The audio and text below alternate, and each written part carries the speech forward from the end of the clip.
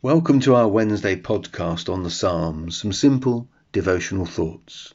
Today we consider Psalm 67. This psalm is an expression of desire that the God and King of Israel be acknowledged as God and King in the wider world. There is a universal scope in this psalm, and this is clear from the repetition of the words peoples and nations. There is also an acknowledgement in the psalm that what is desired can only come about because of God's gracious and merciful dealings.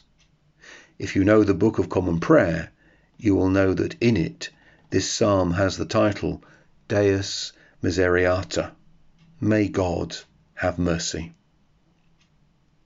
The psalm begins with a prayer patterned on the high priestly blessing found in Numbers chapter 6, verses 24 to 26. So in verse 1, may God be gracious to us and bless us, and make his face to shine upon us. In Numbers, it was a prayer that God would be gracious to Israel. Here in the psalm, it is a prayer that God would be gracious to the wider world. So this is very much a psalm with an evangelistic heart for people around the world, not just Israel. And the psalmist wants four things for the wider world. Firstly, divine revelation.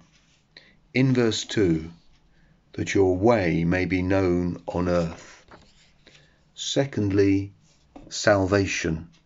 In verse 2, your saving power among all nations. Thirdly, praise of God. In verse 3, let the peoples praise you, O God, let all the peoples praise you. And fourthly, divine government recognized. In verse 4, let the nations be glad and sing for joy, for you judge the peoples with equity and guide the nations upon earth. Notice that these things in verses 2 to 4 flow from God's grace in verse 1. May God be gracious so that in the wider world there is divine revelation, salvation, praise of God, and recognition of God's government. And what the psalmist desires comes to pass when the gospel is preached. For divine revelation accompanies the preaching of the gospel so that some in the world will come to salvation. Salvation is a matter for praise of God, and those who come to salvation recognize God's divine government of their lives. Verse 5, let the peoples praise you, O God, let all the peoples praise you, is a repeat of verse 3. This tells you something of the heart's desire of the psalmist, that God would receive praise and honour.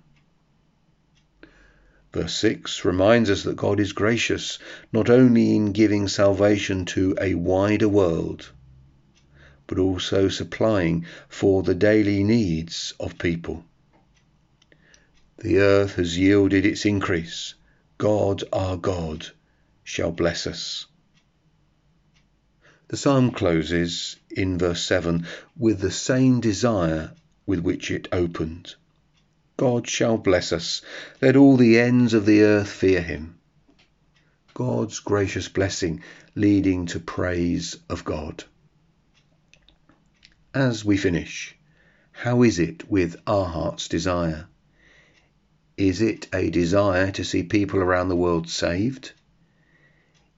Is it a desire to see God praised around the world as people are saved? Is it a desire to see people around the world recognize God's government of their lives? Do we have a desire for world mission? If we do, are we playing our part?